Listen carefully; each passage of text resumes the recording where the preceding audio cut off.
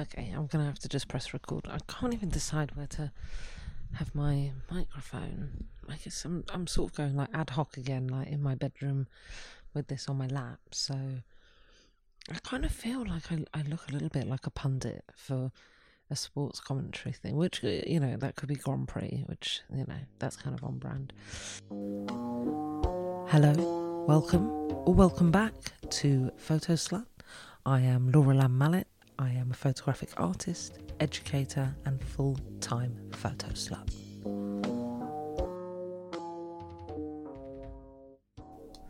This feels really strange. I can't get back used to I don't even know where to put my microphone.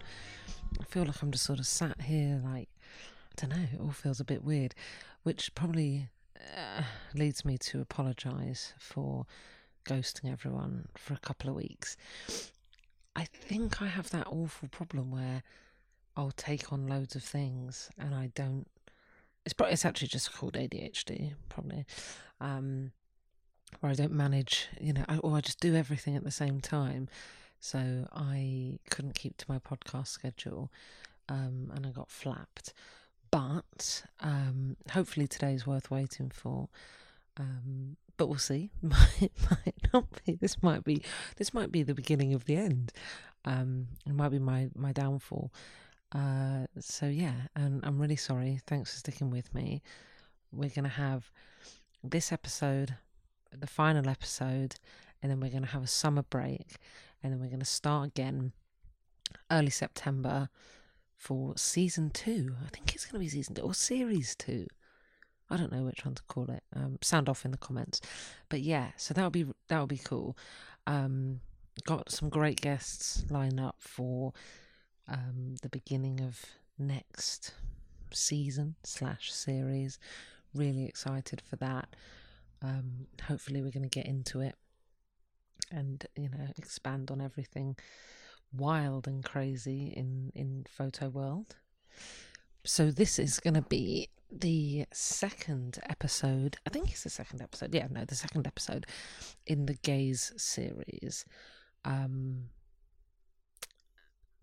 this is a series where we look at this idea of the gaze and we sort of deconstruct it, but we look at its origins and how it changes, and what it means now in society, and whether it's sort of valid anymore, whether we can sort of critique it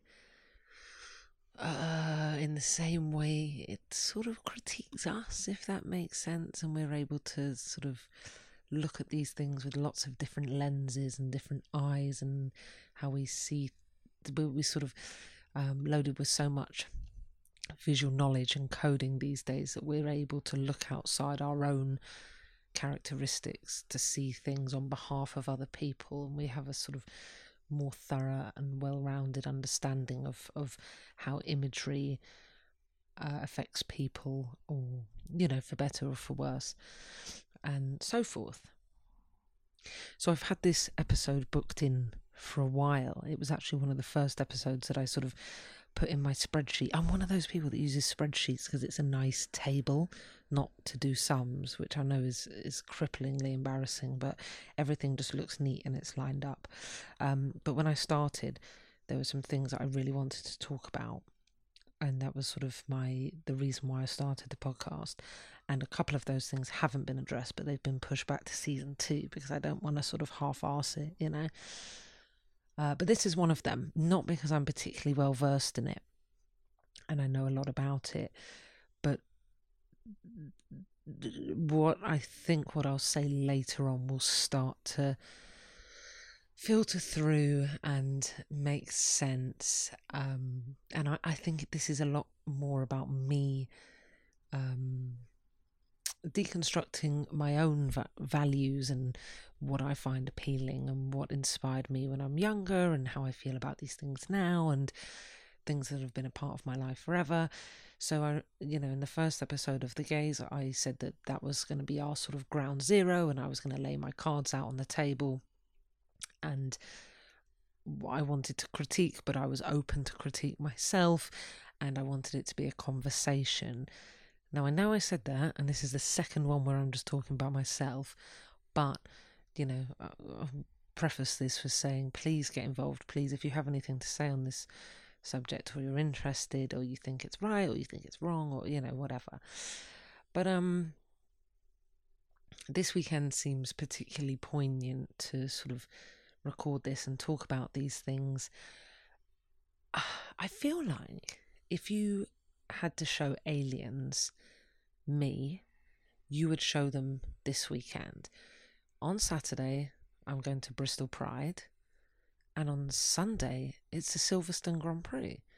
And never have I had a weekend that sums up my personality so beautifully and so succinctly. And there are a lot of these things that feed into each other. And we sort of touched on this with Jamie, where we spoke about, liking sports, in the art world, but I think there are some sports that can sort of be seen as highbrow or acceptable among the sort of glitterati, like Wimbledon. Wimbledon is like, I don't know, it might as well be like Freeze Fair or something. And I think F1 sort of has that relationship, definitely with this, the grid walk and the celebrity presence, and one of the things that I'm so drawn to about it is this sort of theatre and this excitement and chicness that sort of, just is absolutely embedded in this event. And I don't think it's actually a surprise that this is the sport that I'm interested in. And I just fill my Instagram feeds with, F1 memes. But saying that, again, this is going to be one of those episodes where I just talk myself in circles. Before I get on to my next point, I really should start writing myself a script. The history, or my history with sort of motorsport, is that my family really like it. My dad we always had it on in the background, or like, my family, you like cars, and they've actually moved on to motorbikes now, which I'm not interested in, but, I love cars. I've always loved cars. My mum had a Nissan GTR with a baby seat strapped in it when I was a baby. Child services come for us, whatever you want to do, and it was always a thing, whether it was like, I love Land Rovers, I love sports cars, and I love all of these things. And it was definitely signposted to me, success and exhilaration and adrenaline and, sort of this fabrication of I don't know, maybe self-belief, and, you sort of put yourself, when you put your foot down and you go, and everything's very exciting. I think what I'm trying to say is, like, Formula One is camp.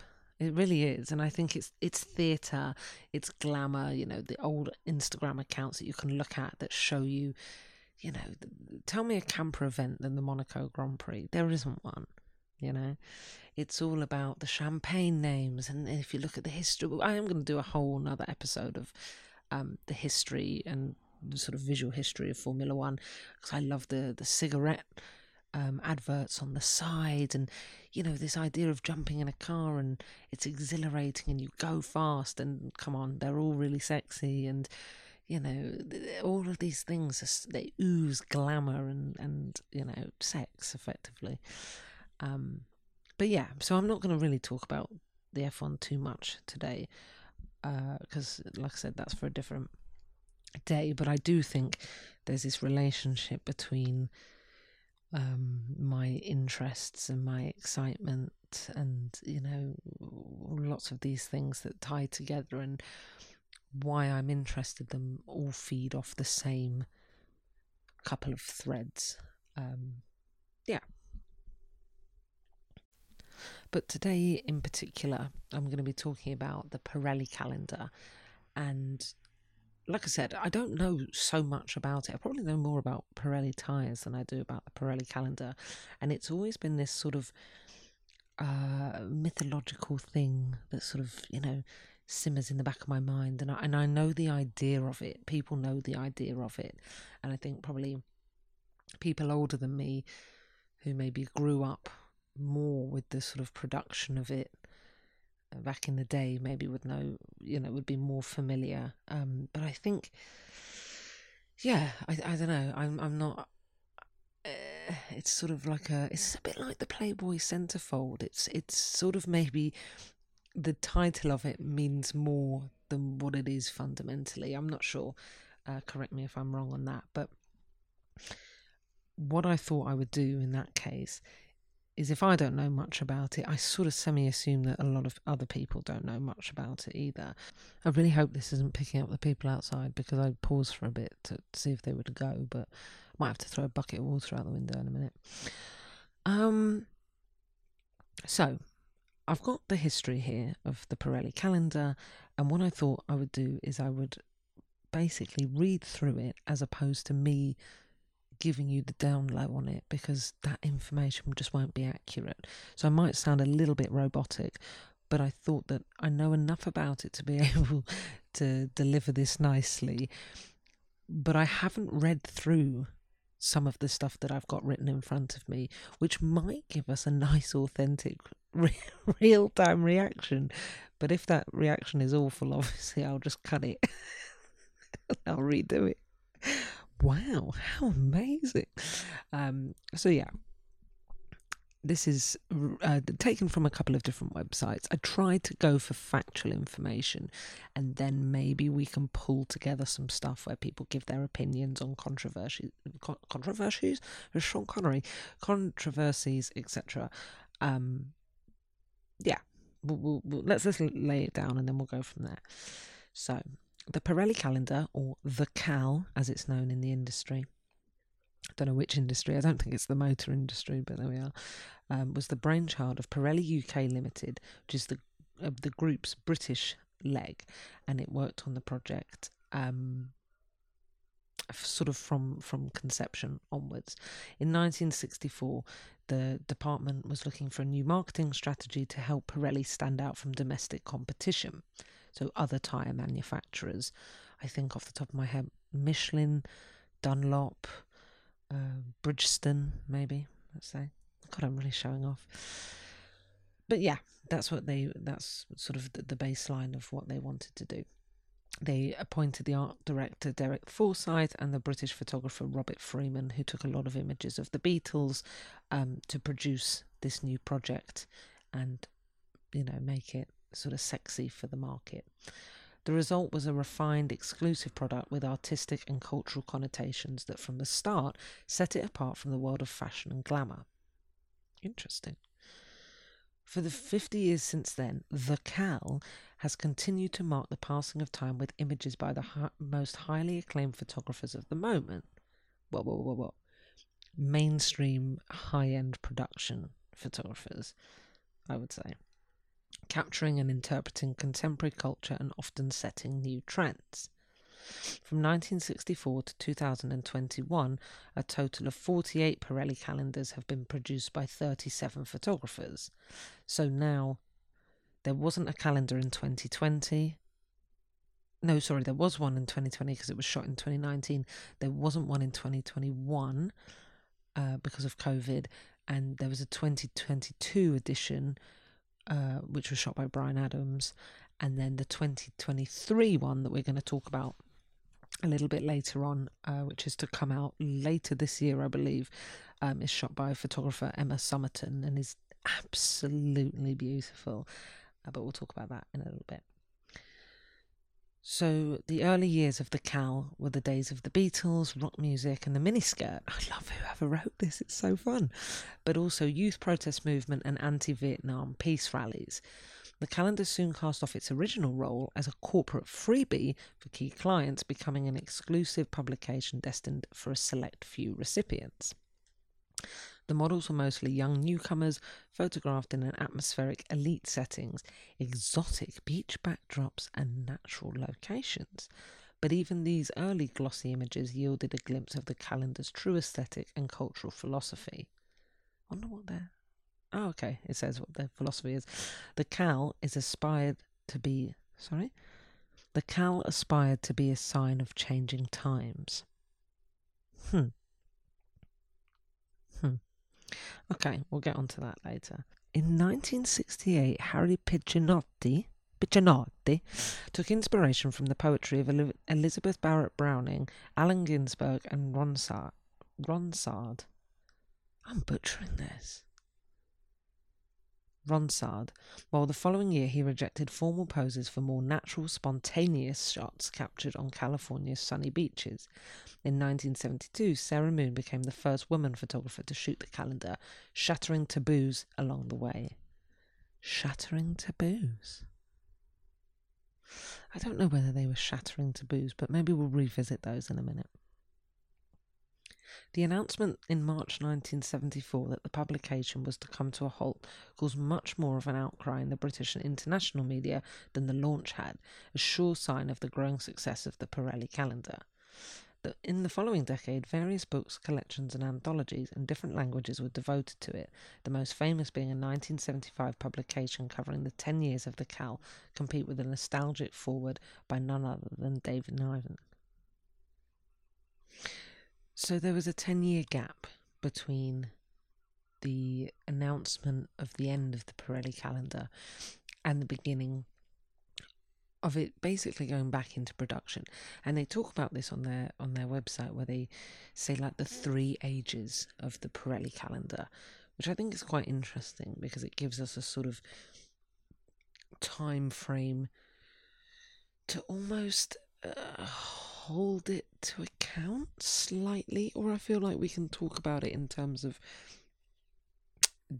I don't know what the word is, maybe periods of time that end up being a snapshot, and that's quite interesting because, you know, their ethos and their interest in, you know, revitalising the calendar and pushing it onwards, and why it has this big budget, is to be a marker of time and to be a marker of culture, cultural shift, which is kind of interesting because this seems to be the moment where it changes into quite a glamorous, or a lot of the models now that have started to be used are models that we know, and I think this is the phase where the photographers start to repeat themselves. Maybe slightly, you've got, you know, the sort of Steven Meisels, Peter Lindbergh, Patrick Demarchelier. So in 1984, we finally saw the return of the calendar. There was a new art director, Martin Walsh, and the calendar went back to its roots. And I find this really funny, but they use sort of discreet and subliminal messaging to advertise the tyres, which I think is quite yeah, I don't know. It sort of makes sense, but not really at all. So, like tyre tracks in the sand in the Bahamas, and I think there's a dress with some tyre marks across the back of it, which is like incorporated into the design of the dress. Yeah, really interesting. But it just seemed to be quite a sort of strange. I don't know. It's like exactly what the purpose of it was for, but also completely bizarre. Okay, so I also found out that the halt in publication was due to the world oil crisis, which sort of makes sense now for a tyre company. In 1987, Terence Donovan is an English photographer, famous for sort of shooting the 60s, a lot of sort of black and white, you know, twiggy portraits, that type of thing, twiggy portraits, you know what I mean. So he had a lot to do with the British press, and photographed a lot of celebrities and was sort of well into that scene. So I'm going to read this bit as they've written it out. In 1987, Terence Donovan created a groundbreaking calendar featuring only black models, which included a 16-year-old Naomi Campbell at the start of her career. Now, that's not really when Naomi Campbell's career started, because she was in a Bob Marley music video at the age of 8. But let's say as a professional working model on the brink of being a supermodel, that's sort of the start, or the early times in her career. The next year was the first time a male model was included, as it was, traditionally a showcase of feminine beauty. And in 1990 was the first calendar shot all in black and white, and it was devoted to the Olympics. So in 1993, coinciding with the end of another decade after a change in the company's top management, there was another important turning point. I just want to remind you that I'm reading this almost verbatim. Pirelli upped its ante internationally by launching a high-profile advertising campaign, including the famous image of the sprinter Carl Lewis in red stilettos, and the calendar became one of the key tools for conveying the group's new image. How many new images does a tyre company need?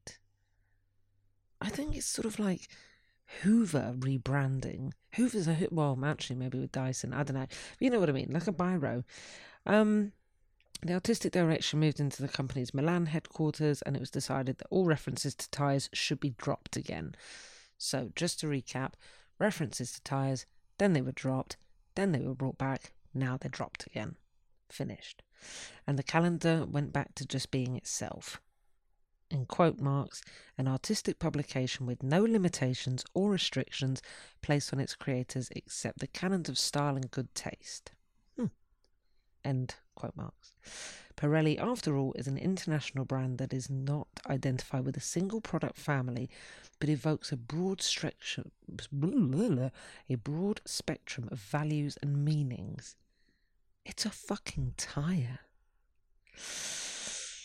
First and foremost, a commitment to innovation and the quest for excellence elements that have always inspired the calendar too. I don't know, I feel like last year there were some like real critical moments where the Pirelli tyres, I cannot speak, where the Pirelli tyres were failing in a couple of the F1 races, and I'm sure there was an investigation into them. They just weren't lasting long enough, or they were shredding. I'm sure Max popped a tyre. I mean, somebody probably paid for that, but yeah, I'm sure. So I don't know what these company values are, but there we are. In 1994, Herb Ritts launched another new era of the calendar with a phenomenal lineup of supermodels: Cindy Crawford, Helena Christensen, Kate Moss, and Karen Alexander. His calendar, entitled An Homage to Women, I thought this whole thing was a homage to women, set out to capture the women of the 90s and their place in the world. Proud, sexy, and beautiful on the inside. That is exactly what a calendar of semi-naked women does. It shows you the beauty on the inside. Because when we send nudes to people, we're showing them our beauty on the inside. Since then, the creative talent of the photographers and spellbinding allure of the models have been cornerstones of the Pirelli calendar's success. Its connection with the world of fashion and glamour have become even stronger. Runway stars appearing in the calendar is the equivalent of making it, and the competition between newcomers is fierce. Interesting. Okay.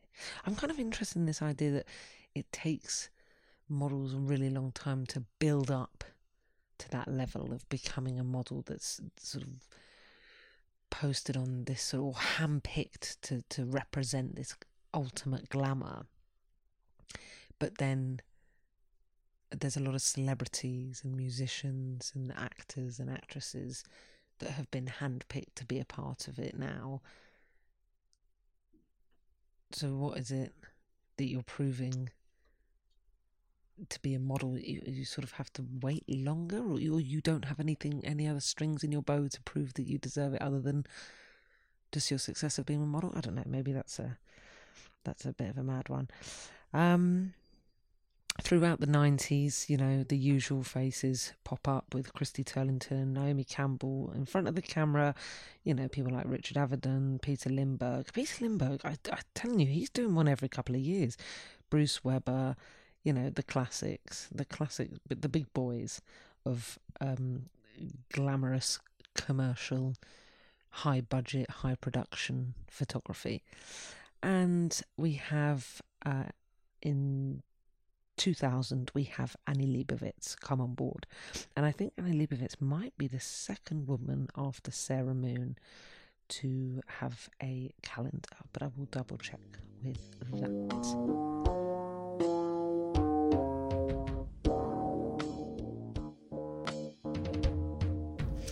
So we move forward through the early 2000s. We've got Nick Knight, who's coming on board. We've got Naomi Campbell's featured again. Adriana Lima's featured again. Merton Marcus, Jennifer Lopez, Kate Moss, Giselle, big names. And this is where we see this sort of rise in actresses. Sophia Loren, Penelope Cruz, Hilary Swank, Naomi Watts. There seems to be a big rise in themes and a big rise in what celebrity can bring. And this is where it sort of becomes the grid walk, the pit lane pass of sort of glamorous photography in my mind, which I think is quite interesting.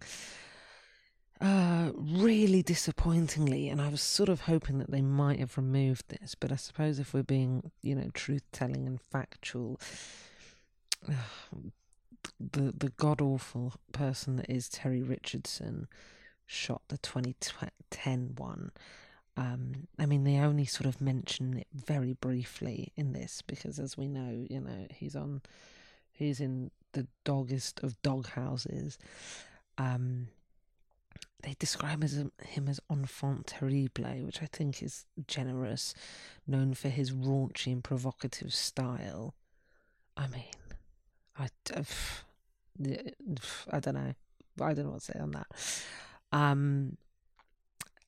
I tried to find some of the pictures from his shoot, and it's very difficult to separate the man from the pictures, I think. And if there's something about me that thinks that they could have been Ellen von Unworth, and if they were, this is where I'm interested in the gaze, then we might feel slightly differently about them. But that man is so loaded with disgustingness that it's really difficult to separate them. But they were shot in Brazil on a beach, and they are really quite beautiful, the pictures, in that sort of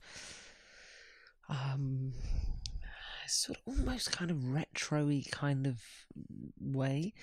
But there's a video that goes alongside it. He shot the video, and I noticed that, he didn't shoot the video. The video is of him shooting the pictures, and the person who directed the videoed it. I tried to find some information on them, but I couldn't. There just literally was nothing. So I suppose they were slung out on their arse as well, which is, that's never a bad thing. But the video is gopping. It's just, I don't know. It's I mean, it's difficult for me to talk about that in this context, because I suppose there is a lot of people who would argue that everything I'm talking about today is objectifying and soft porn and, everything.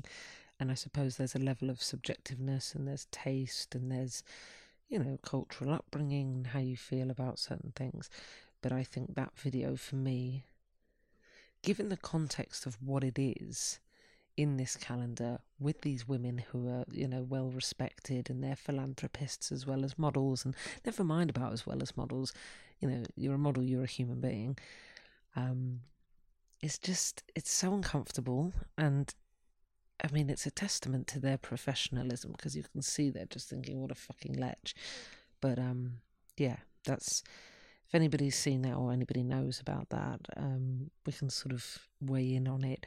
But I don't know if you remember, but in the last episode we briefly mentioned Terry Richardson, so I'd kind of like to not mention him again if possible, unless I do a whole episode on why he's such a wanker. But I suppose, when he went down, he took American Apparel with him, and I don't think that's an awful thing either. But, let's move on.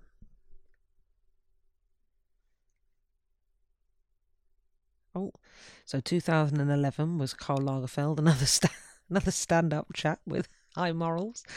But yeah, moving through. 2013 was Steve McCurry, for fuck's sake. Whose shots for Pirelli revealed the changing social and economic situation in Brazil. I'm sure it did. I've seen some of them. I would almost describe it as like the dictionary definition of poverty porn. But he deserves little to no airtime, so I'm just going to scoot past that. To mark the 50th anniversary of the Pirelli calendar in 2014, it was decided to edit the photos that had been taken by Helmut Newton in 1985, but for which various reasons had never been published. Interesting. I better have a look at that. This is quite fun, actually. So, by the 1980s, Helmut Newton was a giant of fashion photography, we know, and having him shoot the Pirelli calendar was great, but after Newton was called away for family reasons during the shoot, his work remained unseen for the next 30 years. Remarkably, its style, black and white and more demure than overt, seemed to suit the year of its eventual publication, 2014, better than it did in 1986. And it provided a legendary name to mark the calendar's 50th birthday.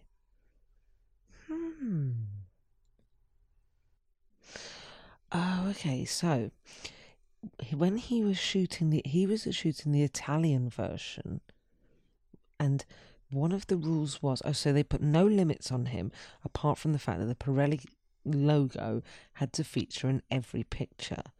God, that'd be a lot.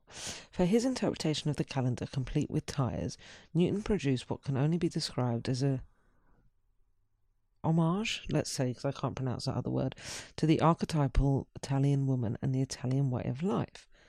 The first shots were taken in Monte Carlo. Okay, great. Where Newton had a home and coincided with the Monaco Grand Prix. This is what I'm talking about. The other location was Poderio Terreno, wine estate in Chianti, where cypress trees, farmhouses and the Tuscan countryside provided the backdrop for Newton's vision. Whether clambering up a tree or standing in a field of corn, the sultry models he featured recall the heroines of Italian neo-realist cinema, such as Sophia Loren, Lucia Bosé and Silviana Mangano. Love that. When Newton was unexpectedly called back to Monte Carlo to deal with a family emergency, his stylist and creative assistant on the shoot, Manuela Pavesi, took over.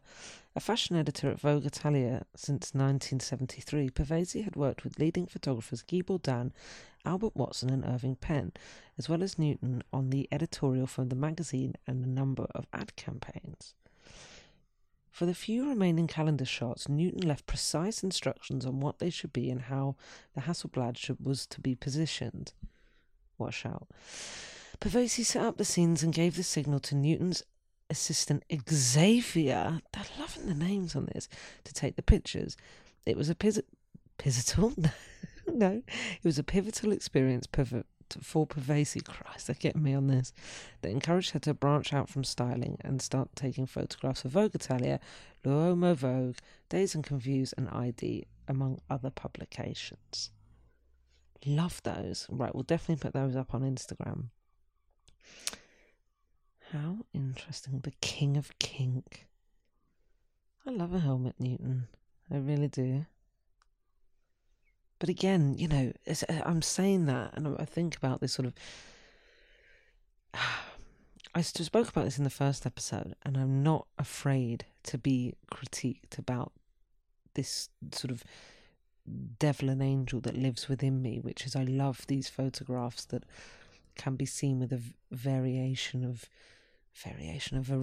of lenses, and people think it's objectifying and it's advantageous. And the first thing is, I think that a lot of finger pointing takes a lot of the weight out of real accusations, like the Terry Richardson, and sort of by brushing the whole thing with the same concept really dilutes what's being said there, and accusations like that. But also there's a lot of it that I completely understand, and I resonate, and I understand that if you're making work, maybe not this so much, but if you're making work for the mainstream, then a lot of that needs to be taken into account.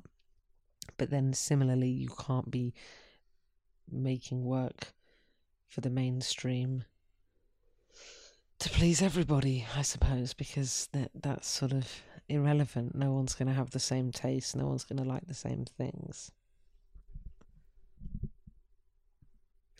I think there's also like this, I don't know, I still carry this weight and this chip on my shoulder that I don't know if it's a chip on my shoulder that I mentioned in the first episode, which is when you grow up with these ideas of glamour and aspiration, and you're working towards these things, and you know, I'm looking at this, there's one of these Helmut Newton pictures of a woman in Italy, and you know, there's a way her dress is sort of falling across her bust.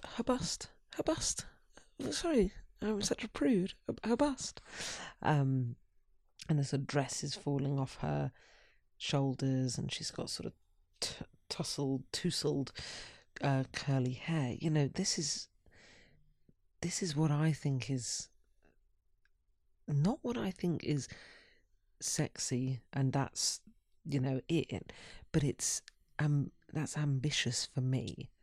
You know, that's what I want to go for. That's what I want to look like.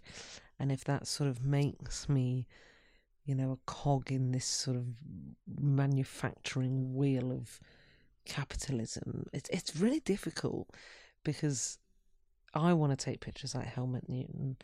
I want to, you know, these ideas of these sort of threads that they touch on, this idea of he's the king of kink, and you know, there's a picture of just legs in the air, and you know, these are all things that really appeal to me.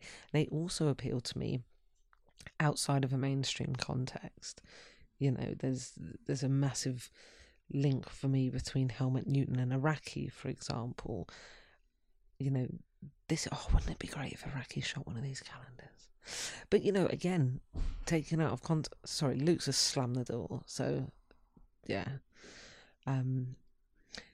It's all about context, I suppose. But then, is it? Because if a work only sort of stands up in a moral way in its context, then perhaps it's no good at all. I don't know.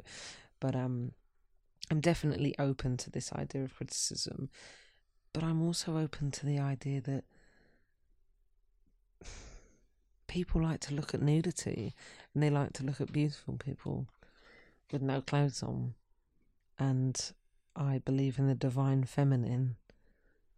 I don't know, you know. There's so many questions, and I know it almost sounds like a bit of a cop out, but I felt like that was a good time to raise that point. I'll probably get back onto it later.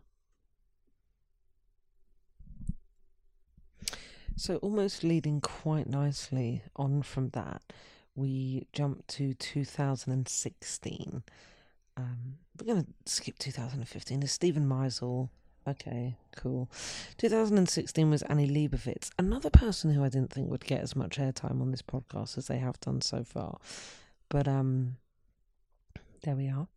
She decided to portray 13 successful women from all walks of life, but they are all celebrities, and they are all beautiful. The tennis champion Serena Williams posed in front of her camera, as did the singer Patti Smith, the performer and musician Yoko Ono, and the critic and writer Fran Lebowitz. But among others, there were also Tavi Jevison. Do you remember from Style Rookie?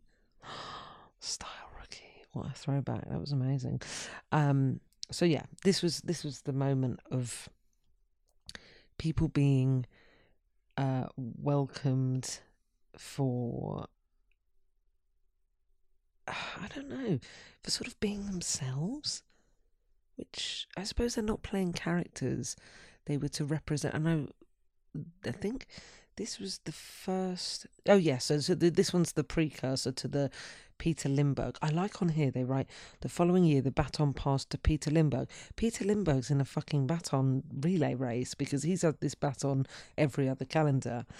So Annie Leibovitz decided to take people that weren't sort of conventional models, and then Peter Lindbergh went a step further and went for the first calendar that I believe wasn't retouched. and it was minimal makeup. So the following year, the baton passed to Peter Lindbergh. The baton passed a million times.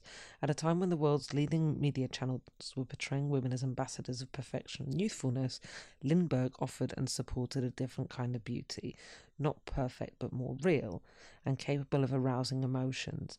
Hence the title, Emotional. Interesting. So, Nicole Kidman, Penelope Cruz, Uma Thurman. Oh, sorry, it was only his third calendar, is what I'm reading here. Fair enough. But yeah, and it wasn't retouched, and it was very much stripped back as it can be with a multi-million-pound production. But there we are. Okay, so in 2018 we have our second calendar with an all-black cast. Not just models this time, we have actors, singers, celebrities, you name it. So this was Tim Walker's calendar, and he went for an Alice in Wonderland theme, which I really like. And I want to read out all the characters that are played by everyone. So Whoopi Goldberg is the Royal Duchess, RuPaul is the Queen of Hearts, Lupita... Is it Lupita? Yeah, Lupita's the Dormouse. Sorry, they've spelled Dormouse wrong. Or is that right? Dormouse. Dormouse. That's not right, is it? Who else? On here it says Puff Daddy, but on the Pirelli website it says Sean Diddy Combs. So P. Diddy and Naomi Campbell are the royal beheaders. Lil Yachty. Who's Lil Yachty? He's the prince, I think. And we've got Ducky Thot as Alice. And I saw on the Pirelli website it says that, where is it? Ducky Thot, whose personal story as the daughter of Sudanese refugees who moved to Australia, made her the perfect modern-day reincarnation of Alice, a heroine with no roots and a symbol of restlessness. The main photo of Ducky is so beautiful and so quintessentially Tim Walker that I'll have to put it up. It's just the colours are so oozing and everything is just really very, very beautiful. So before we move on from 2018, I just wanted to read this little extract that I found, which sort of gives a little bit more depth to the Alice in Wonderland Tim Walker extravaganza. And we've got some quotes in here that I also think are really interesting. Following last year's creation by Peter Lindbergh, Walker collaborated with two eminent artists in their own right. Shona Heath, one of Britain's leading creative directors and set designers, and the fashion icon Edward Enninful, who was the stylist behind this year's elaborate costumes. Commenting on his contribution to this year's calendar, Enninful, who recently became both the first male and the first black editor of British Vogue, said it is very important that the story of Alice be told to a new generation.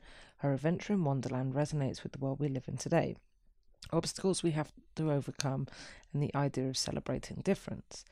Growing up in London, I often lived in a fantasy world of fairy tales and detective novels. Alice was always one of my favourite characters. I always felt like I was with her on her journey through Wonderland, and all of these extraordinary characters became my friends. Well, all but the scary queen and her beheaders. To see a black Alice today means that children of all races can embrace the idea of diversity from a very young age, and also acknowledge that beauty comes in all colours. Culturally, we are living in a diverse world. Projects like this, the remarkable Pirelli calendar, demonstrate that there is still hope in what feels like an increasingly cynical reality. So yeah, I thought that was interesting to include. So yeah, that's 2018, and then we have 2019 is small films. Okay, and there's Gigi Hadid, Alexander Wang. Oh, so we've got a sort of mixed sex one there.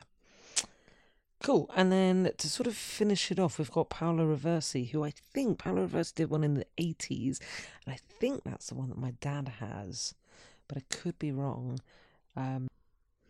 So Paola Reversi's was all about the versatility of women.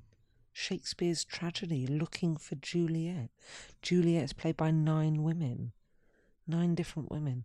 Emma Watson, Claire Foy, Rosella, Interesting.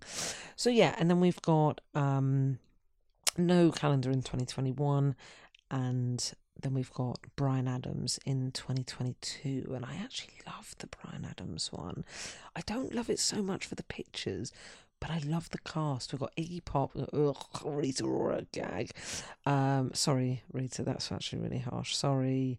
I feel like I could do a whole nother episode on Rita Ora. Like, how is she top tier on everything, but everybody I speak to feels the same way about me? And not feels the same way about me. Oh my God, slip of the tongue. Feels the same way about her, which is that she's really fucking annoying. Anyway, we've got Iggy Pop, Rita Ora, Cher, Grimes, Normani, Jennifer Hudson, Sweetie, St. Vincent, Bohan Phoenix. Bohan Phoenix? Nice. So yeah. And Bryan Adams, he's featured in his own as well. If I was to shoot it, I think I'd feature in my own as well. And now we have the most recent one. Now, the most recent one I think is super interesting, and I listened to it. I listened to a podcast about it the other day, so we can sort of get into that and get into Emma Summerton, who is the photographer, and the title of it is Love Letters to the Muse. So yeah, stay tuned for that.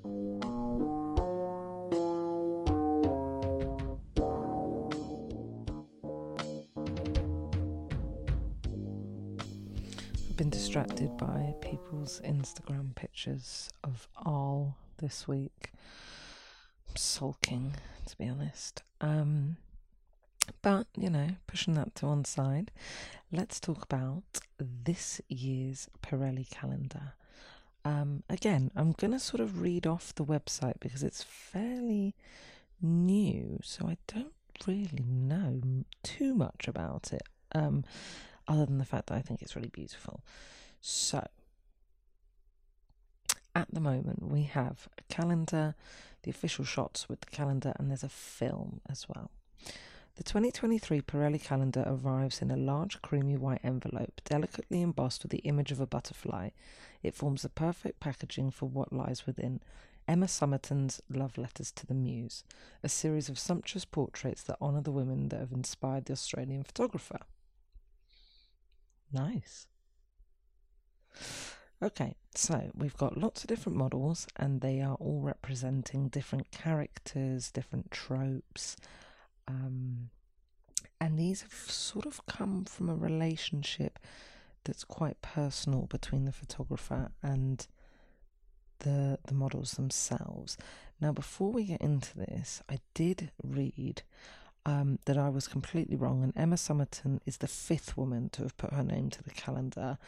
So Sarah Moon in 1972, Joyce Tennyson in 1989, Inez van Lamswerde and her partner in 2007, and Annie Leibovitz in 2000 and 2016. So, oh no, maybe I said Annie Leibovitz was I said Annie Leibovitz was the second. But anyway, either way, I was wrong. So that's the actual information. So this is under the sort of subheading Stories to Tell. The photographer muse was the starting point for Summerton's concept, with the model Guinevere van Seenus, who's known for her love of taking photos. This could be me. Then we have painters. We have Cara Delevingne as the performer, entertaining her audience whilst being honest about her own life struggles. She's a musician and actress. We've got Carly Kloss, the tech savant, having pioneered coding classes for girls, and she's in a sort of virtual reality type landscape. Bella Hadid, I think this one's a bit of a cop-out. Bella Hadid is the sprite who only reveals as much of herself as she wants you to know. I don't know about that one. Ashley Graham is the activist, of course, because she's incredible, and she's challenging body image, which is amazing. Adjoa Aboa is the queen, whose composure and regal demure belie the inner struggles she bears with the elegance of Nefertiti? Yes, because she has had some personal struggles. Lila Moss as the seer, the young but old soul as at one with the earth, imparting wisdom from her magical garden. That's a stretch. Emily Ratajkowski is the writer. Interesting. Precious Lee is the storyteller. So their roles in films. So yeah, interesting. And we have an art director, Tenzin Wild, who's on board as well. To help to create images that absorb the reader, conjuring dreamy atmospheric realms where art and nature collide. Interesting. The pictures, you have to go and have a look at them. They're amazing, and there's a film as well. I'll link everything on Instagram. I'm kind of loving this one because, as I'm going to sort of read in a little minute, it does really seem to be this beautiful tie between who you are as a person and what you look like as a person, and that is really important, I think, to me. And those are things that I've really struggled with. And I sort of mentioned this in the previous episode about, taking my acrylic nails off before I started my master's degree. Sometimes feeling like I look a bit overdressed.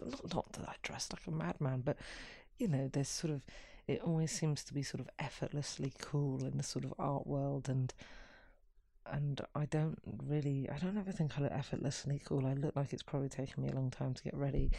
And I don't know, and I'm kind of interested in this sort of, celebration of intelligence and inside things, but also, to be beautiful and not to be judged by the outside or inside, and all of these sorts of stuff. So misconceptions perhaps. And then also, isn't there this sort of bigger question as well that, like, so quickly we make judgments on photographs and, the weight that they carry and the danger that they can sort of, reinforce stereotypes and, remember like Thinspiration and, things like that. But then also, I suppose it's the role that they play in advertising. But, there's a part of me that's like, fucking hell, they're just pictures. Like, we talk about this sort of stuff so in depth, but, like, sometimes it's just a fucking picture. I don't know. But anyway, but then I suppose that we can talk about the role of the photographer, the role of the model, the role of the props, where's the picture going, who's seeing it. I don't know. There's a lot to talk about. Probably it becomes maybe in my mind a little bit two-dimensional because I don't have somebody here sort of talking with me. So I'm sort of trying to fight myself whilst agreeing with myself. Ironically, the bit that I'm going to read out now is subheaded with a bigger conversation. So this is a bit of a background on Emma Somerton. Originally from Australia and now based in New York and London, Somerton has long approached fashion photography not simply as the act of taking a picture of a model, but as a dimensional exchange in which the woman's identity, passions and interests inform the image. Nice. I love a bigger conversation with the models I'm working with about who they are, what they do, and what their life is about, said Somerton. The 39th photographer to shoot the calendar. I was trying to work out the numbers in my head then. That's why I was sort of hesitant. I think it opens up a different kind of collaboration, which creates a different, stronger image in my mind. Somerton's approach was praised by the models, who described the experience of this calendar as magical, dreamy, and in some cases emotional. In referencing aspects of the women's actual identities, Somerton has allowed them to play out a part of themselves.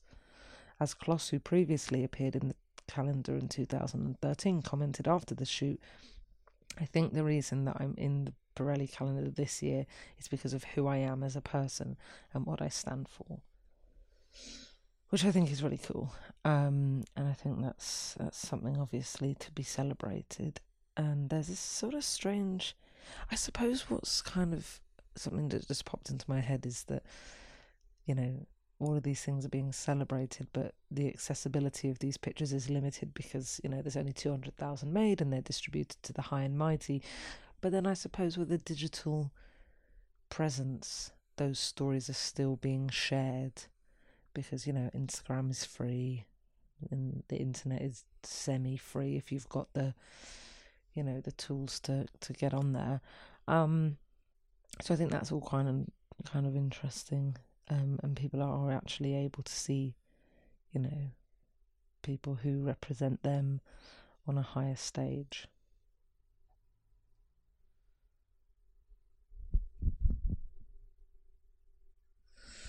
So I mentioned a little bit earlier about looking and talking about this sort of stuff in hindsight, the context of everything, and how can we go back on things and reassess them and reassess imagery. And for example, the Terry Richardson stuff is viewed very differently now as it was at the time, and that sort of long extended period of Helmut Newton's images going missing, like what does it mean for them to come back in 2013, and all of these things, and you can sort of think maybe there was a sort of wholesome element to it earlier on with the dedication to the Olympics and film directors and themes and stuff like that. And then there's a lot of ways of looking at it, which is, essentially it's a calendar full of naked women that's given to rich people. I don't know. I'll probably revisit this, or maybe revisit it on Instagram. I'd love if anybody has any sort of semi-strong opinions. No hate mail, I have said that before. To maybe, give us a comment, give us a message, start a little conversation going. And I'm sure that this will creep back in when we, go forth and talk about other things in this series, which I've got lined up for the next season. But if there's anything that you'd like us to talk about, when I say us, I suppose me and my 10 personalities, or anything that you think could be touched on further, and XYZ. I kind of maybe want to put something together where people can contribute to, but that's sort of on the back burner at the moment. But if anyone's got any ideas, that'd be great. So I'm going to leave it there for now. I'm going to sign off. I hope everyone has a great Silverstone weekend. Probably be rooting for the Ferraris. Obviously love to see Lewis on a podium again. Lando, I suppose, all the home race people. But yeah, also what's kind of fun, and I think this might be interesting for a couple of people, is instead of there being 20 garages this weekend and 20 teams, there's actually 22 garages and 21 teams, because the final garage in the pit lane is a set for the new Brad Pitt Formula One film, and he is playing a driver called Sonny Hayes, I think. So they took this as the opportunity to, start filming. So maybe we'll see Brad Pitt on the podium, I don't know. But yeah, so that's kind of fun. Have a good one, and we'll see you soon. Hopefully it won't be such a long wait. Thank you.